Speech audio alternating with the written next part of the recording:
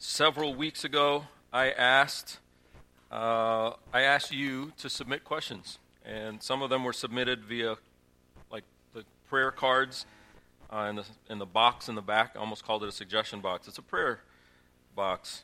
Some of them verbally, others, less of them in the series that will take us throughout the rest of the year are ones that I just discerned were good for us to visit, even if they weren't asked out loud. But most of them are questions that you asked and you submit, so we're just calling it You Asked, okay? And part of me thought, boy, this is not a situation where simple questions were asked. I'm pleased that deep questions are asked. Lets me know kind of where people are in the church. A lot of work, though. A lot of work. Okay. As I think about what we'll visit today, I think about an illustration that I read in a book by Kevin Van Hooser, who's a professor and scholar at Trinity Evangelical Divinity School, where he said Christianity is like a neighborhood. Christianity is like a neighborhood, and it has different streets, and people live on different streets. They're within Christianity, but they live in different streets, and sometimes within those same streets, you live in different homes, different houses. And some of you remember when you were a child, you can remember the first address you lived in because you were told to memorize it. All these decades later, you can still remember the address and the street of where you lived because it's important to know where you live. Now, many Christians know exactly where they live.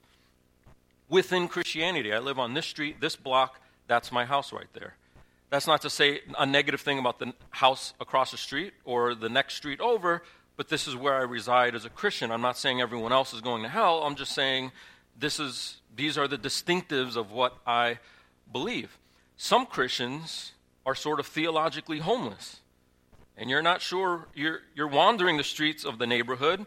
Glad you're in the neighborhood. That's great, but you don't live in a particular house. Some people like being sort of theological hobos. I don't mean that to be necessarily negative, but you don't like houses. So it's just enough to live in the neighborhood, but I'm not going to be in a house because all these houses being constructed shows division. And the point that Kevin Van Hooser was making was neighborhoods are not about division. We just recognize there's sort of subfamilies, right? Subunits within the neighborhood, but we're not at each other's throats. We're glad that we live in a neighborhood. Where are you?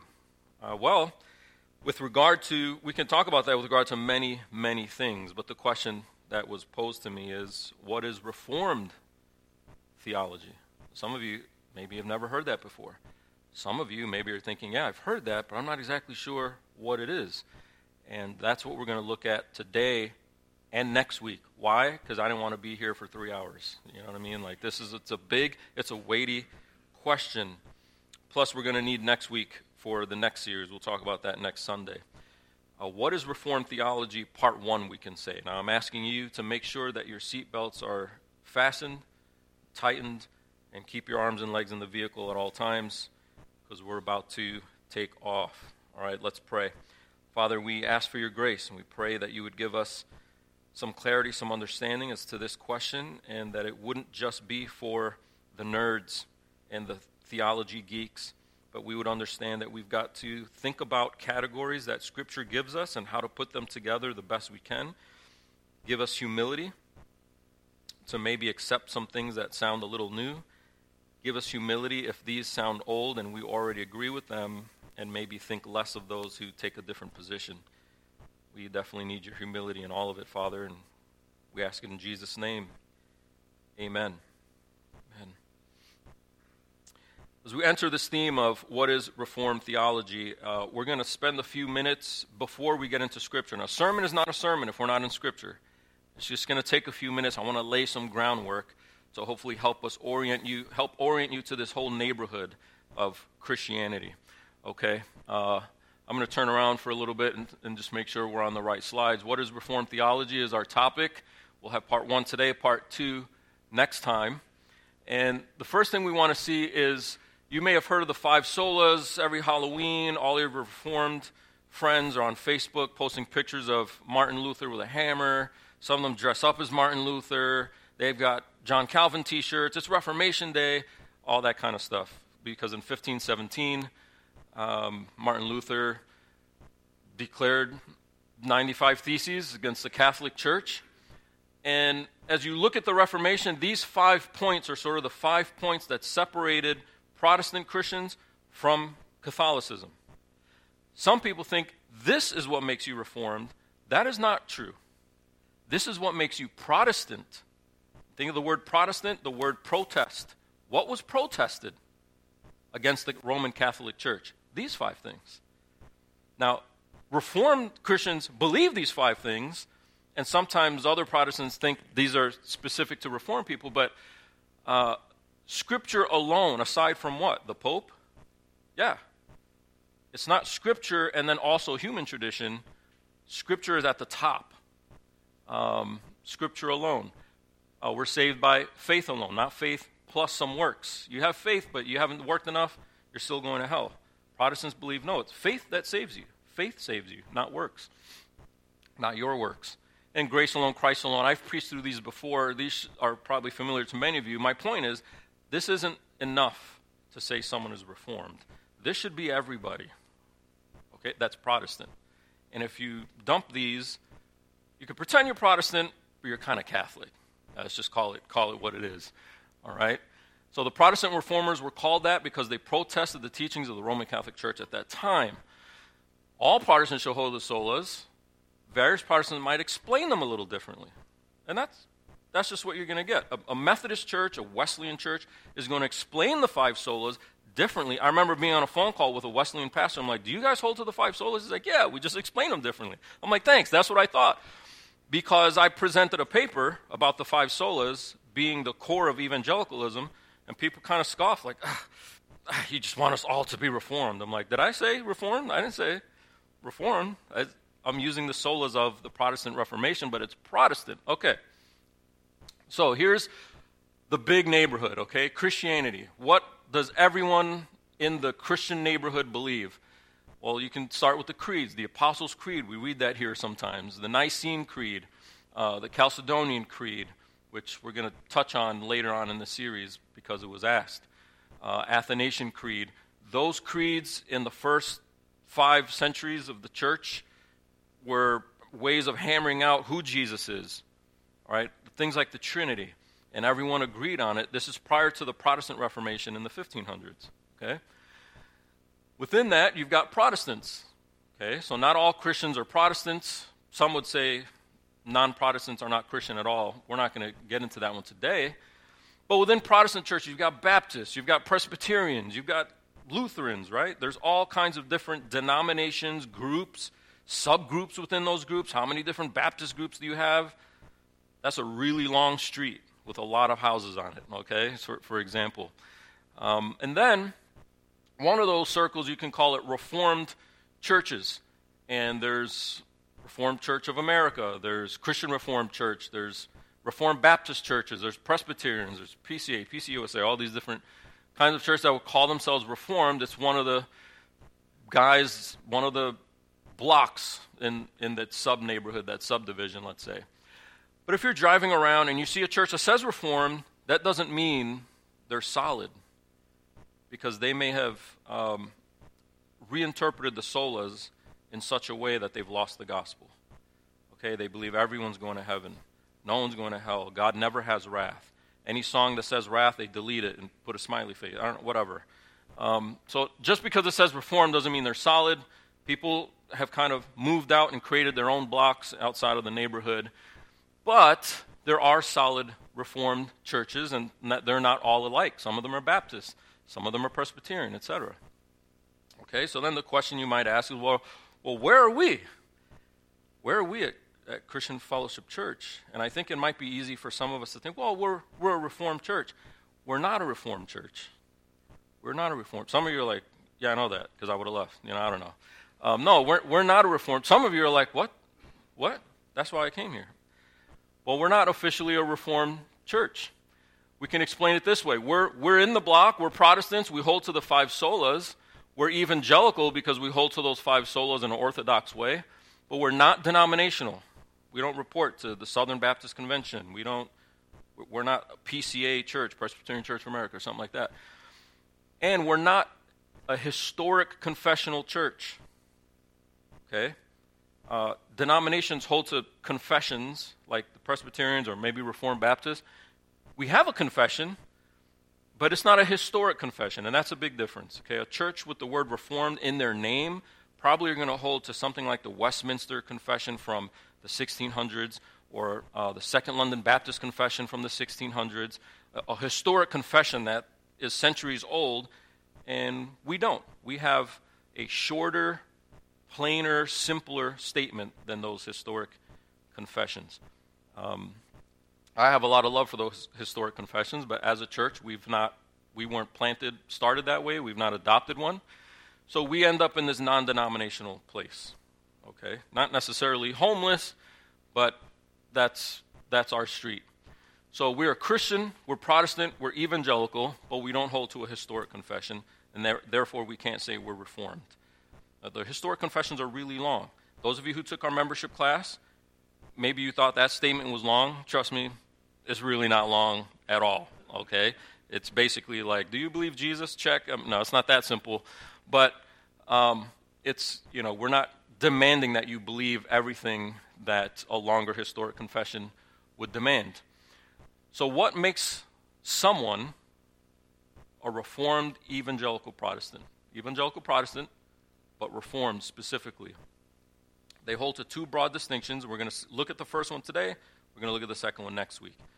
And I know that some of you are like, this just really sounds like a lecture. We're going to get into Scripture, and I hope that you can see why this is so important to people, okay, and why it should be important to you. The first distinction are the doctrines of grace, and the second distinction is covenantal theology. All right? Some words that we maybe don't use very often. Some of you know what these are. If you don't, that's okay. We're gonna unpack it. But here's another way to put it. I didn't mean for that to overlap, but the doctrines of grace, you might say that's Calvinism. And some people are like, you're not allowed to say Calvin. It's such a bad word. I'm like, well, he didn't invent it, but he helped clarify it, and people assign it to him. Calvinism, and then covenantal theology or covenantalism. So 2 C's, okay, if that just helps you remember. What is Reformed? If somebody says they're Reformed, they're probably thinking of along these 2 lines. And if they don't, they're confused and they're probably not Reformed.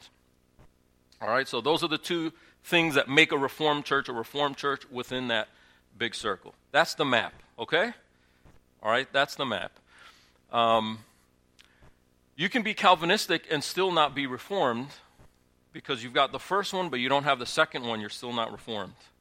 One pastor put it this way. He's like, if you say you play golf, and then they ask you what course do you go to, and you're like, the putt-putt course? And he's like, you don't play golf. You need to putt to play golf, but only putting is not golf. Does that make sense? So you can have people that are Calvinistic, John MacArthur, not Reformed because he's not covenantal.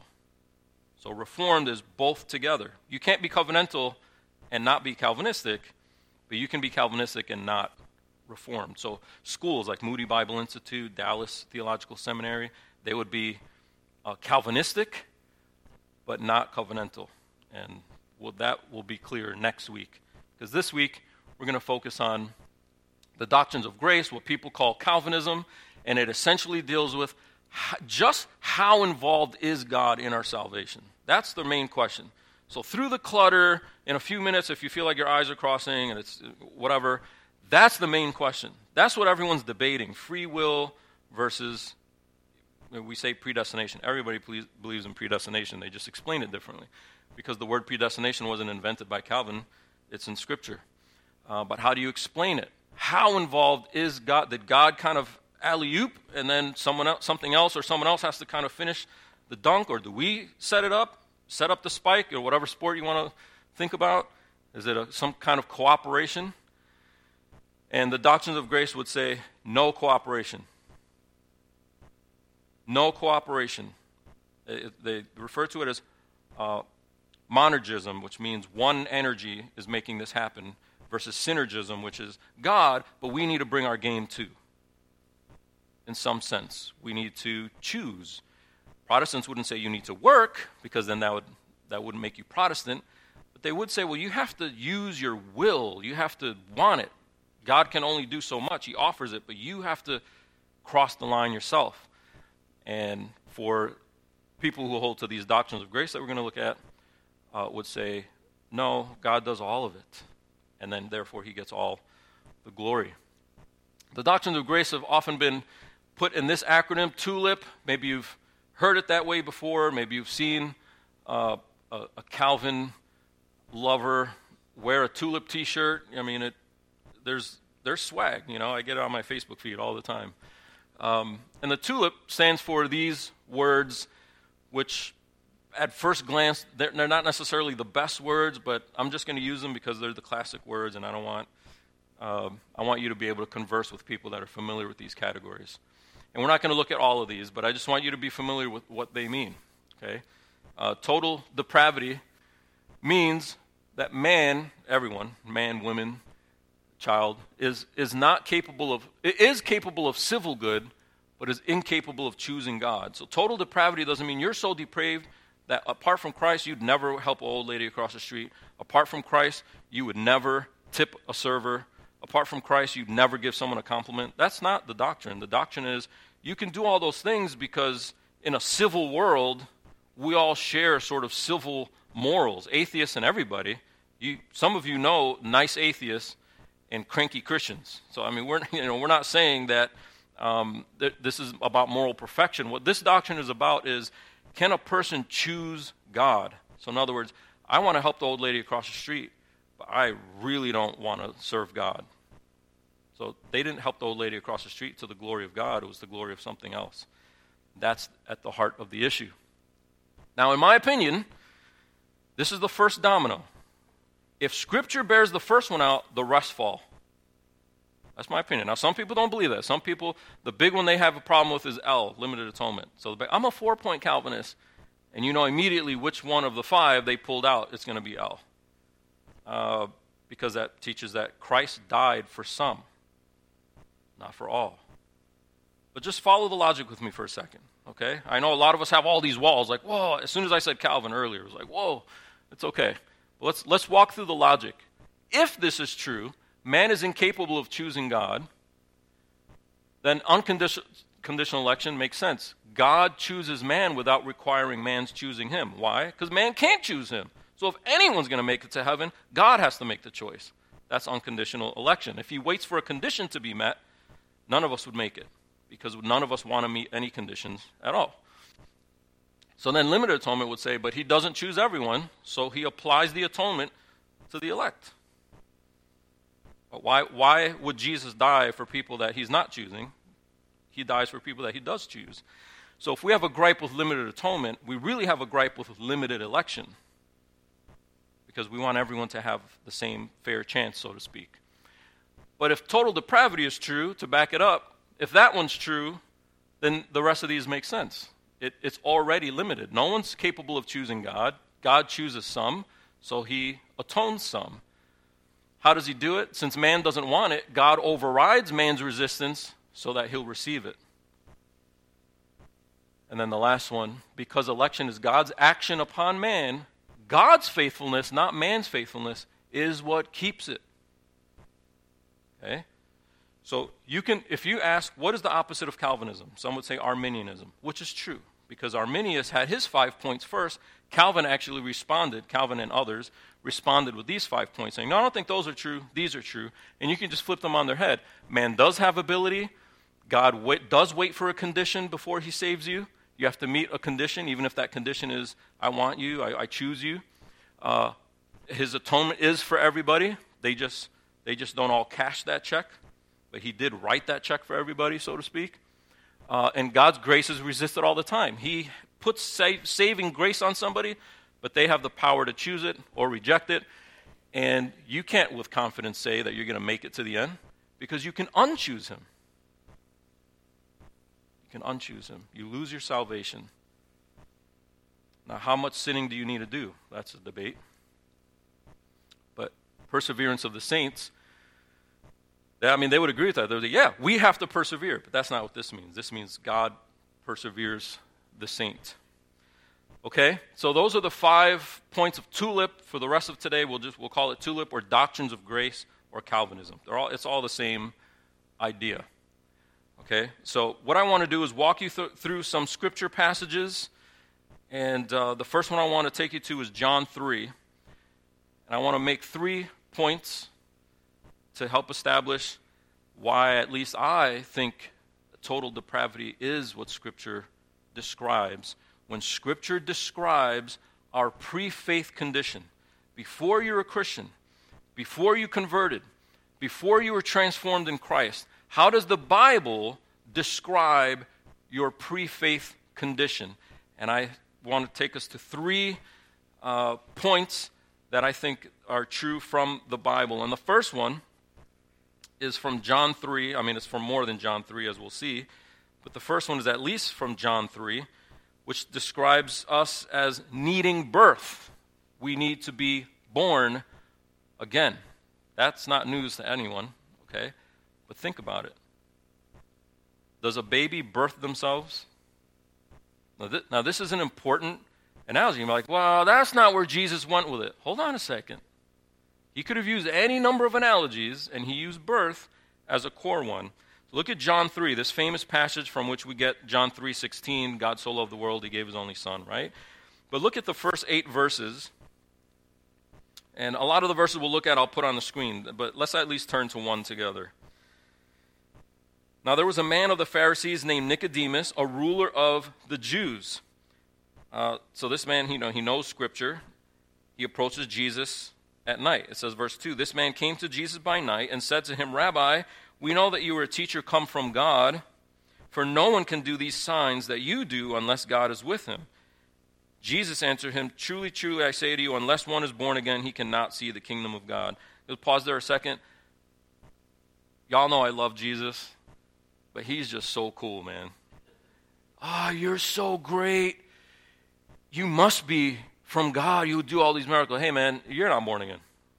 Let's just cut to the chase. I know why you're here. I know why you're approaching me at night so that no one sees you and you're wondering if you're out. You're out, man. And there is a way to be in. You have to be born again. I mean, just cuts to the chase. Jesus answered, truly, truly, I say to you, unless one is born again, he cannot see the kingdom of God. Now, notice Nicodemus' reaction. Nicodemus knows you can't do that. You can't do that. If you lay it out, do A, B, and C, and then you're in. Okay, it might take a lot of work. It might take a lot of money. It might take a lot of energy, but I can do it. But Jesus uses an analogy that you can't do. That's Nicodemus' problem in verse 4. Nicodemus said to him, how can a man be born when he is old? Can he enter a second time into his mother's womb and be born? So he's taking it, literally. And then verse 5, Jesus answered, truly, truly, I say to you, unless one is born of water and the Spirit, he cannot enter the kingdom of heaven. That which is born of the flesh is flesh, and that which is born of the Spirit is spirit. Do you see how Jesus is putting the two? They're the same. How were you born of the flesh? And then that same way, that's how you're going to be born of the Spirit. You didn't conceive yourself. Some action has to happen outside of you for you to be born. You might be like, I don't know, I feel like you're putting stuff in there. Let's continue. That which is born of flesh is flesh. That which is born of the Spirit is spirit. Do not marvel that I said to you, you must be born again. The wind blows where it wishes, and you hear its sound, but you do not know where it comes from and where it goes. So it is with everyone who is born of the Spirit. So there's 2 characteristics of being born again, and neither of them have anything to do with your control. In fact, it's the opposite. He says, like when the wind blows, it blows wherever it wants. You hear it sound, but you don't know where it comes from, and you don't know where it goes. So the first point, the wind blows where it wishes. You cannot control the wind. You can lift up a sail and try to catch the wind. You can throw your kite up and try to ride the wind, but you can't control the wind. Okay? The wind does what it wants, and it goes where it wants. The second thing, besides the fact that we can't control it, is we can't predict it. You hear it sound, you can tell it's there. It's not imperceptible, but it's not controllable, and it's not predictable. You hear it sound, but you do not know where it comes from or where it goes. So it is with everyone born of the Spirit. Jesus had the perfect opportunity to lay out a plan, a salvation plan, a 3-step, 4-step, 50-step process for Nicodemus. And he gives him none of it. Something has to happen, come upon you like the wind, and then you're born again. That's what has to happen. He continues to have this conversation with Nicodemus, but I think we can leave it there to say he's at least helping Nicodemus see that he needs something outside of himself and that he can't bring something to the table to birth himself. Just like we can't birth ourselves in the flesh, we don't birth ourselves in the Spirit. It's the Spirit's job, and he rushes upon someone like the wind, and we don't know who he's going to go to next. Right? I want to put a couple verses up to help us reestablish that. A few more verses just on birth that kind of re-emphasize this idea. So 1 Peter 3, 1, 3 through 5. Blessed be the God and Father of our Lord Jesus Christ. According to his great mercy, he has caused us to be born again to a living hope through the resurrection of Jesus Christ from the dead, to an inheritance that is imperishable, undefiled, unfading, kept in heaven for you, who by God's power are being guarded through faith for a salvation ready to be revealed in the last time. Let me just point out a few things real quick before we go to the next verse. What causes us to be born again? Better question, who causes us to be born again? God. God causes it. God causes us to be born again. That's stronger language than, he gave us the option to be born again. He caused it. Now you see what he says about the inheritance? It's guarded by God.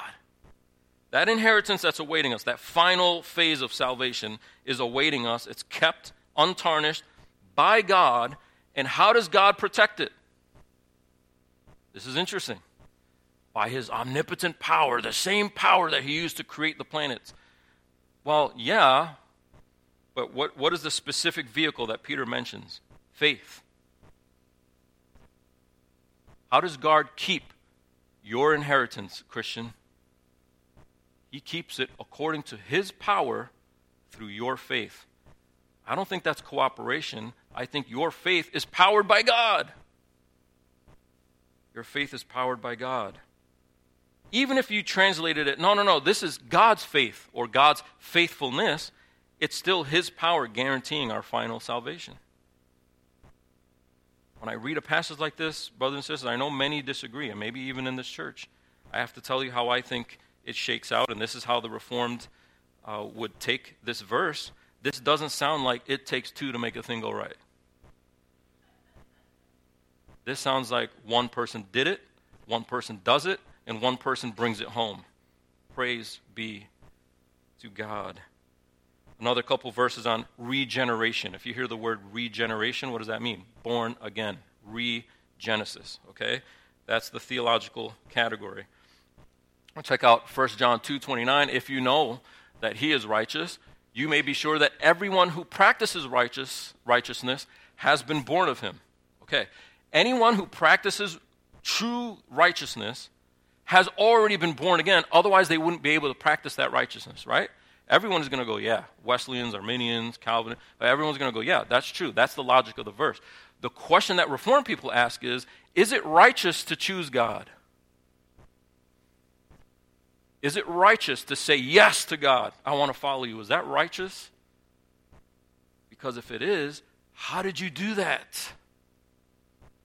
Oh, I did that because I was born again. Yeah. By the time you came and spoke to Pastor Lucas and said you wanted to be baptized, by the time you pulled your spouse aside and said, I think I'm ready to accept Jesus, to get you to that point, something already happened inside of you. It's an inner birth. After that, we're just all figuring it out. It's an outside action from God. It's a righteous act. I want to be fair to my more Arminian brothers and sisters. They would say, well, not all righteous act. I mean, it's It's a righteous act, but it's just a choice. It's kind of a different category. Calvinists would say, how's it a different category? It's a righteous choice to choose God, to want to follow him, to worship him, to love him is righteous. And it's produced by the birth. It's not the other way around. The righteous choice doesn't produce the birth. The birth produces the righteous choice. Do I have another one here? I think so. 1 John 5:1. This would be fast. Everyone who believes that Jesus is the Christ has been born of God. Oh. Someone who says, I believe, you're already born. No, I believe, so I want to be born. No. See, before you said you believe, you were already born, and that produced the belief. So there it is. Same book, clearer. So Jesus' analogy of the Spirit as the wind matches the imagery. Y'all remember, some of you remember Ezekiel 37, where God pulls Ezekiel aside and he's like, see all these dry bones in the valley? Can they live? And Ezekiel's like, it sounds like a trick question, man. You tell me. And all this flesh starts appearing on them. God is showing Ezekiel that he is able to make these dry bones live, but they don't pop up right away.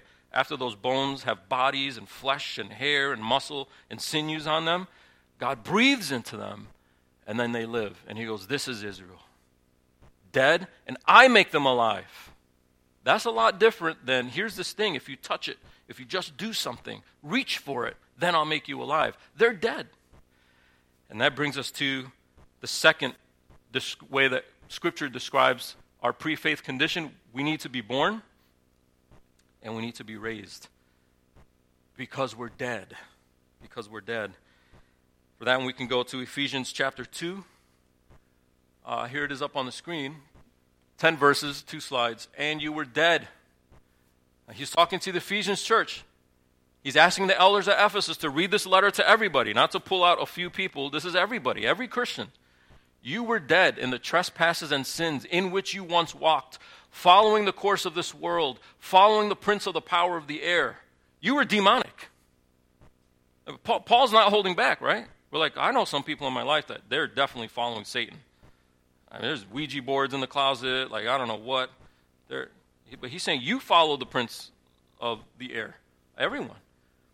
The spirit that is now at work in the sons of disobedience. That's where we were. We were dead in that place. Verse 3. Among whom we all once lived. He's including himself. In the passions of our flesh, carrying out the desires of the body and the desires of the mind. And were by nature children of wrath, like the rest of mankind. So that everyone is in this position of being dead in trespasses and sin. Verse 4, the glorious part of this passage, but God, being rich in mercy, because of the great love with which he loved us, even when we were dead in our trespasses, made us alive together with Christ. By grace you have been saved, and raised us up with him, and seated us with him in the heavenly places in Christ Jesus, so that in the coming ages he might show the immeasurable riches of his grace in kindness toward us in Christ Jesus. There's perseverance of the saints, even to the end. For by grace you have been saved through faith. This is not of your own doing, it is the gift of God, not a result of works, so that no one may boast. I chose him, I did it, I played my part, right? No one may boast. For we are his workmanship, created in Christ Jesus for good works, which God prepared beforehand that we should walk in them. Even our good works were prepared beforehand? Now we can rush past these to our favorite verses, but we do have to deal with these verses that hit you square in between the eyes with God's utter sovereignty and power in effecting salvation in people, causing us to be born again, or in this second analogy, making dry bones live. He makes dead people rise. Dead people don't revive themselves. A partially dead person might be able to resuscitate themselves, but this is not an analogy of resuscitation. This is an analogy of resurrection. What is the difference? Kind of dead, on their way to being dead, still a little life, still a little power, still a little something. Dead. That's the difference. So how does someone who's dead rise again? They are resurrected. Colossians 2, verse 13, and you who were dead in your trespasses and the uncircumcision of your flesh, God made alive together with him. Together with who? The person? No, Christ, having forgiven us all our trespasses. We can go on, but anytime the scripture talks about death and being raised, you think of Romans. We were there not long ago, where Paul makes it clear we were dead. Now, do you have to be Calvinistic to believe that we were dead before Christ? No. Every Christian is going to go, yeah, we were dead before Christ, and then we were raised. But for Reformed folks who hold to the doctrines of grace, tulip, Calvinism, whatever you want to call it, I don't like really any of those phrases, but anyway. For Reformed folks, this speaks to a total inability to seek after God because it takes some life, it takes some spark to kind of seek after God. And a dead person doesn't have a spark. A dead person doesn't show up on the blip screen that shows you your heart, the heart monitor or whatever. I should have researched that. Anyway, right? There is nothing there. There's no sign of life.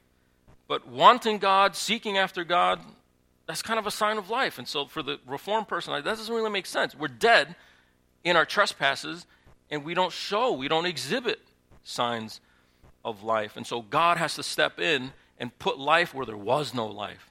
Not just a few pumps on the chest, and right, to revive us, but take us from complete death to total and real life. And this leads us to the third aspect. We are in need of birth. We are in need of birth. We are dead, so we need resurrection. And the third one is we don't seek God.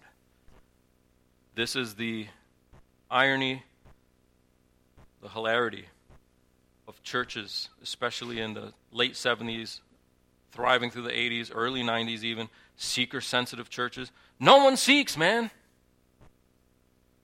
Well, if we just have a dope enough band, you know what I mean? Like if the pastor just dressed a little cooler, people would come. Well, then they're seeking something cool, but they're not seeking God. They're seeking fun music, but they're not seeking God. What if we have handouts? If you come, every Sunday we're going to give one iPad away. They're seeking an iPad. They're still not seeking God. Seeker-sensitive church, a seeker-sensitive service is a contradiction in terms. So let's look at a couple passages really quickly. Psalm 53, 1-3. The fool says in his heart, there is no God. They are corrupt, doing abominable iniquity. How many people in the world does that describe? Everyone, because there is none who does good. Verse 1. God looks down from heaven. Who's the seeker? I hope we're a seeker-sensitive church, seeker, capital S, because the seeker is God. God looks down from heaven on the children of man to see if there are any who understand, who seek after God. Are there any? No. They have all fallen away. Together they have become corrupt. There is none who does good, not even one. What kind of good? The good that it takes to seek after God. How many people in the world seek after God, and then after they seek Him, He does something? Zero. Now, if you were to turn to, you don't have to, but if you were to turn to Psalm 14, the first three verses are almost exactly the same. And then when you go to Romans, Paul quotes these Psalms and applies it to everybody. It's not like, oh, that was back then, all the Hittites, that lived around Israel. Those are the bad people that never see God. Paul's writing the Romans, and he's talking about everybody, and he's saying everybody has fallen short. Don't we all quote that when we're explaining the gospel to somebody? We all fall short of the glory of God. Well, how does the Bible describe our falling short? It describes it as falling short by not even seeking Him. That's what it said. Verse 3, they all have fallen away because they don't do good. What good do they not do? Seek after God in verse 2. There is no seeker unless God makes you a seeker. Unless God comes upon you like the Spirit, like the wind rushes upon you and does something upon you so that you then seek Him. And you might say, well, I remember when I was feeling like I was being drawn to the Lord and then I started seeking Him. I know, you were being drawn. Who drew you? So the first actor, the initiator, is God. That's the point. Now others would say, well, he initiates by offering an option for you. But what the Reformed interpretation of these verses would say is that God initiates by giving you what you need to make that choice, to make you a seeker. Okay? We never make the first move. A couple other verses really quickly, but I think they're strong. I think they're really strong. John 6:44. These two verses, goodness, just chew on these. I just ask you to chew on these and be honest with yourselves, okay? Be honest with yourself. John 6:44. No one can come to me unless the Father who sent me draws him. Yeah, but he draws everybody. And some people just resist the drawing. But then look at the rest of the verse. And I will raise him up on the last day. Who does Jesus raise up in this verse?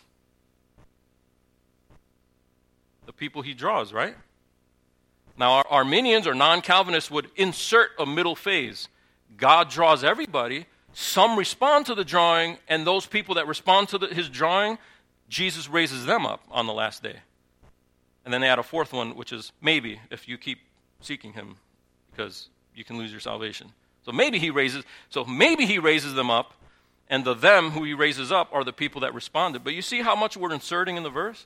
It just says, God has to draw you if you're going to come to me, and then I'll raise you up. I will raise you up. So the people that Jesus raises up on the last day, those who will join Christ in the final resurrection, that glorious moment where we escape judgment, final salvation, final phase of salvation, we're there because Jesus raised us up.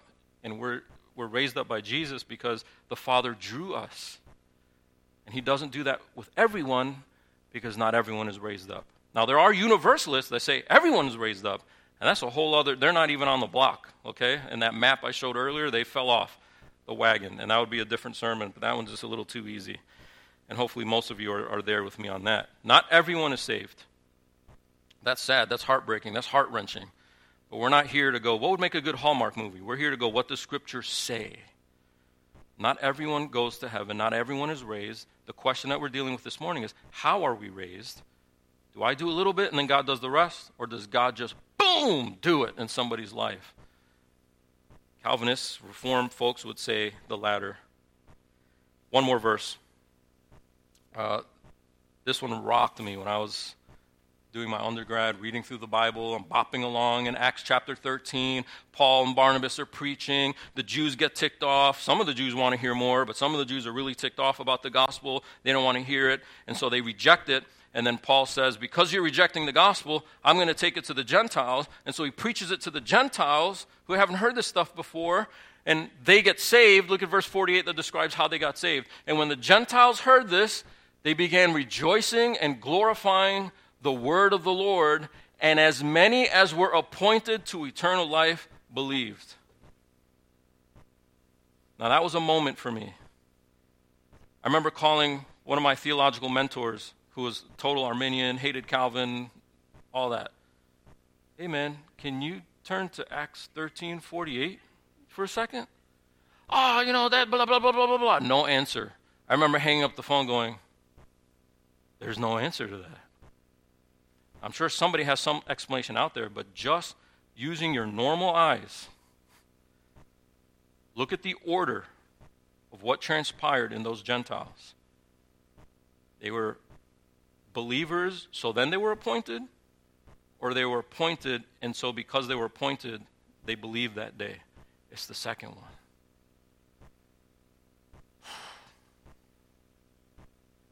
Now, earlier in this passage, we see that when Paul rebukes those Jews for rejecting it, he tells them, you guys are rejecting the gospel, showing and judging yourselves as unworthy of eternal salvation. You're unworthy of it. Now you could go, see?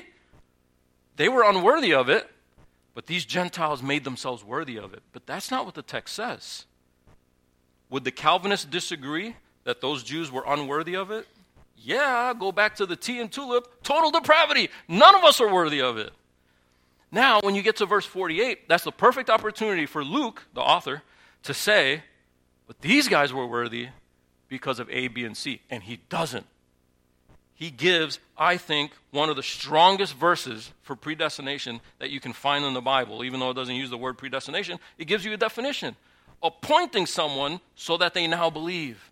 Not waiting for them to believe and then make the appointment. And that's how non-Calvinists have to describe all those election and predestination verses. God foresees that they're going to choose, so then he chooses them. Yeah, but they chose first. And that's different than predestination. They destinated themselves. So we have to wrestle with these words. We have to wrestle with these difficult verses. They're difficult because it runs against the grain of our sensibility that I'm good enough to at least make a choice. And the Bible strips that down and goes, no, you would just be Pharaoh with a hardened heart. That's all you would be, unless God stepped in and did something different. I don't look back at my life and go, I remember when I figured things out. I look back at my life and I remember when God plucked me, and I think about where I would be if he didn't. It's God's work, and he gets all of the glory. Why do we sing? We take our crowns and cast them down. We don't split the crown in half and go, here's your half because you helped me out. It's all him. Why should I wear a crown? I didn't choose you. And that's what Jesus told his disciples, didn't he? You didn't choose me. I chose you. That's how discipleship works. This is what everyone is trying to put together. Throughout the Bible, when we reject God, like in Acts 13, when we reject God, we get the blame. But when we accept God, he gets the glory. Well, which one is it? It's yes. And so people who reject Calvinism all want to use the verses that show the first one. When you reject God, it's your fault. Therefore, you have will. And then the Calvinists rally around the second half where they go, all the verses that show about our salvation, who gets the glory, who gets the credit, all of it is God. So how can it be that we chose it? And I think when you're trying to put the two things together, all these debates throughout all the years, what we're trying to do is hold those two things together. Now, I do know of Calvinists that go overboard, and man is just like a robot. And that's not true either. We reject God willingly. Some of you have heard of one of Luther's most famous works, The Bondage of the Will. Luther's not saying we don't have a will. He's saying your will is bound to want what it wants, and it always wants to reject God. That's the problem. What God has to do is not come in and give you a will, because prior to that you were a robot. You're not a robot. You do what you want to do. But what you want to do is always the same thing. And God has to step in and give you a different heart so that you want something else now. That's how Calvinists put the two things together. God is perfectly glorified in justice. God is perfectly glorified in justice by condemning all those who spurn his goodness, but he's also chosen before the foundation of the world a group of hearts that he would override to demonstrate his power and his grace. And then we ask, I know you're asking it, well, why doesn't he do that for everyone then? And that's where we reach the end of the line of what you need to know. The rest of it stays in God's briefcase called Top Secret, and you're on a need-to-know basis. And isn't this what you tell your kids? They start asking questions. You answer some of them, but some of them you're like, you know what? I'm dad. Be quiet. I'm not going to sit here and explain every single thing, because then now you're the parent. I'm enslaved to explaining everything to you. I'm not enslaved to explaining everything to you, and even if I tried, you wouldn't get all of it because you're 4 years old. How much more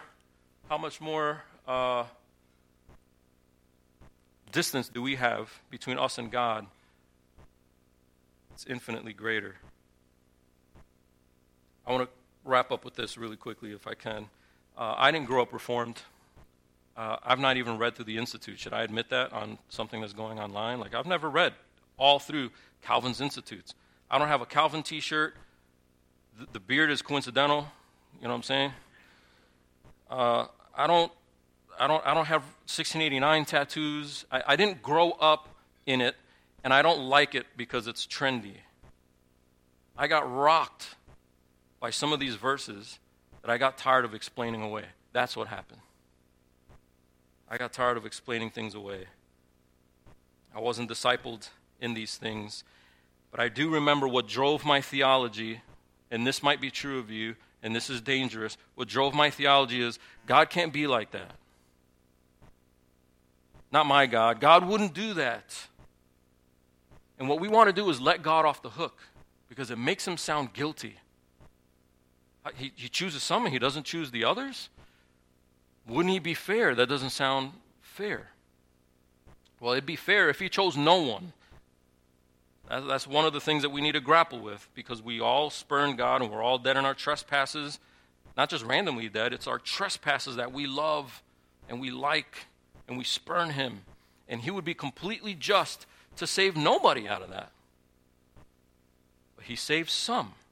By his what? By his have to? By his obligation? Grace, mercy. He saves some. And we think we would do it differently. If I were writing scripture, I would draw it up differently. If I was inventing the religion, God would look a little more fair than that.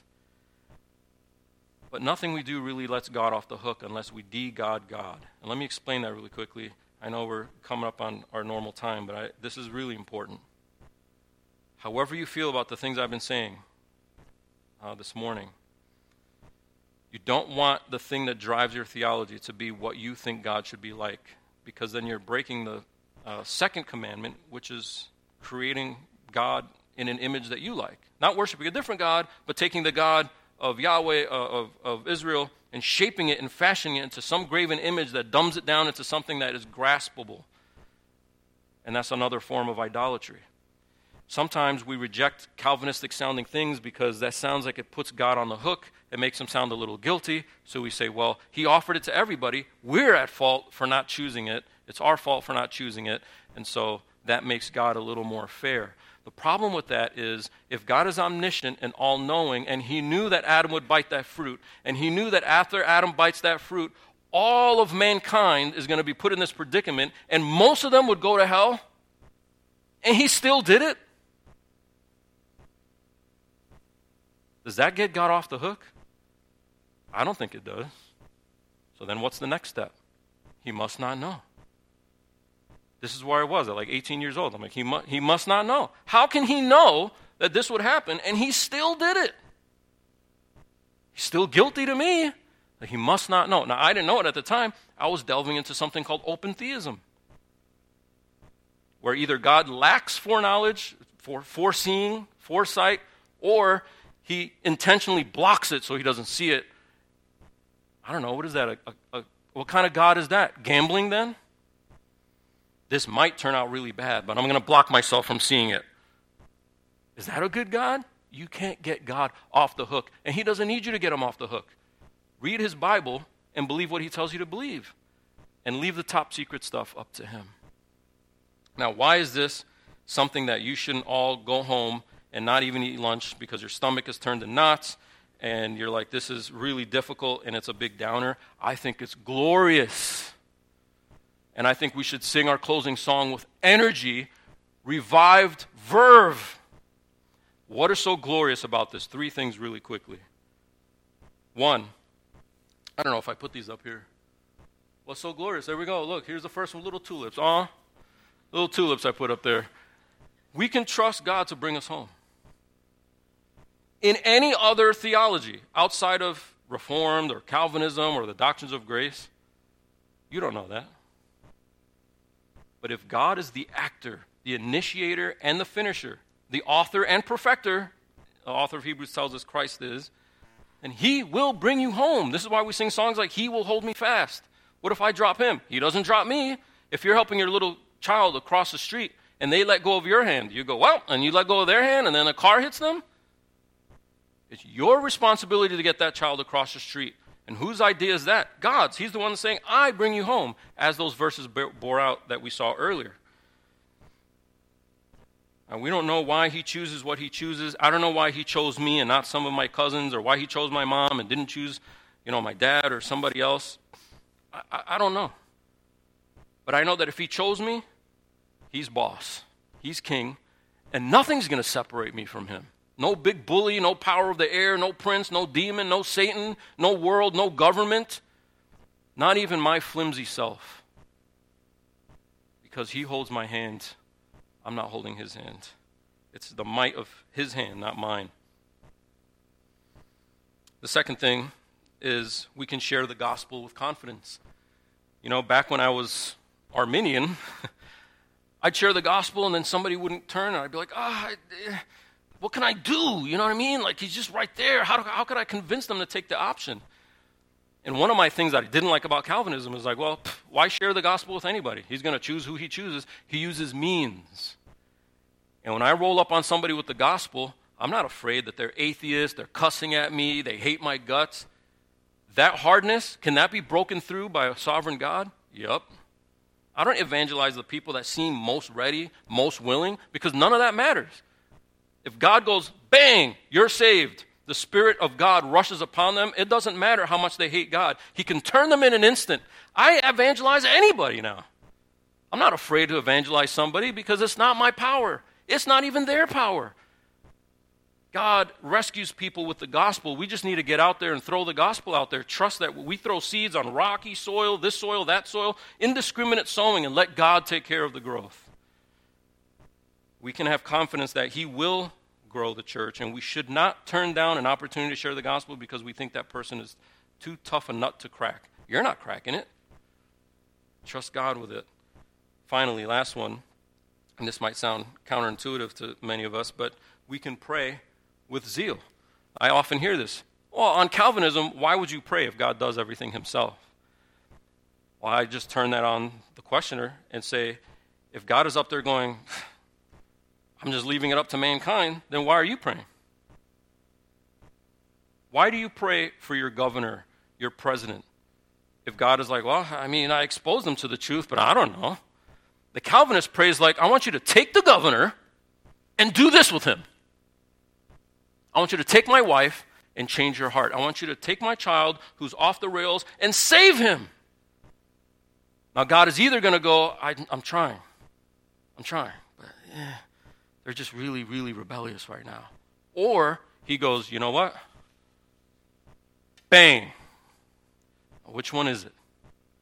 I think good Arminians pray like they're Calvinists because they trust that God can rescue a heart and with an outside action change somebody who wants nothing to do with God into somebody who wants to serve God. And some of you, that's your testimony.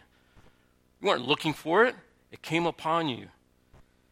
So I think we can leave here with confidence. We don't have all the things figured out. How does our will fit into God's action and how does that exactly work? But we know some basic things that for anyone to be saved, God has to do the work. So we should be more prayerful. If you're Reformed, you should be more prayerful, in my opinion, than anybody else. Or your prayer should look a certain way, banking on God's sovereignty to do things. When we go to heaven, He's not going to go, I wasn't going to save him, but you prayed it. And I was like, you know what? Good idea.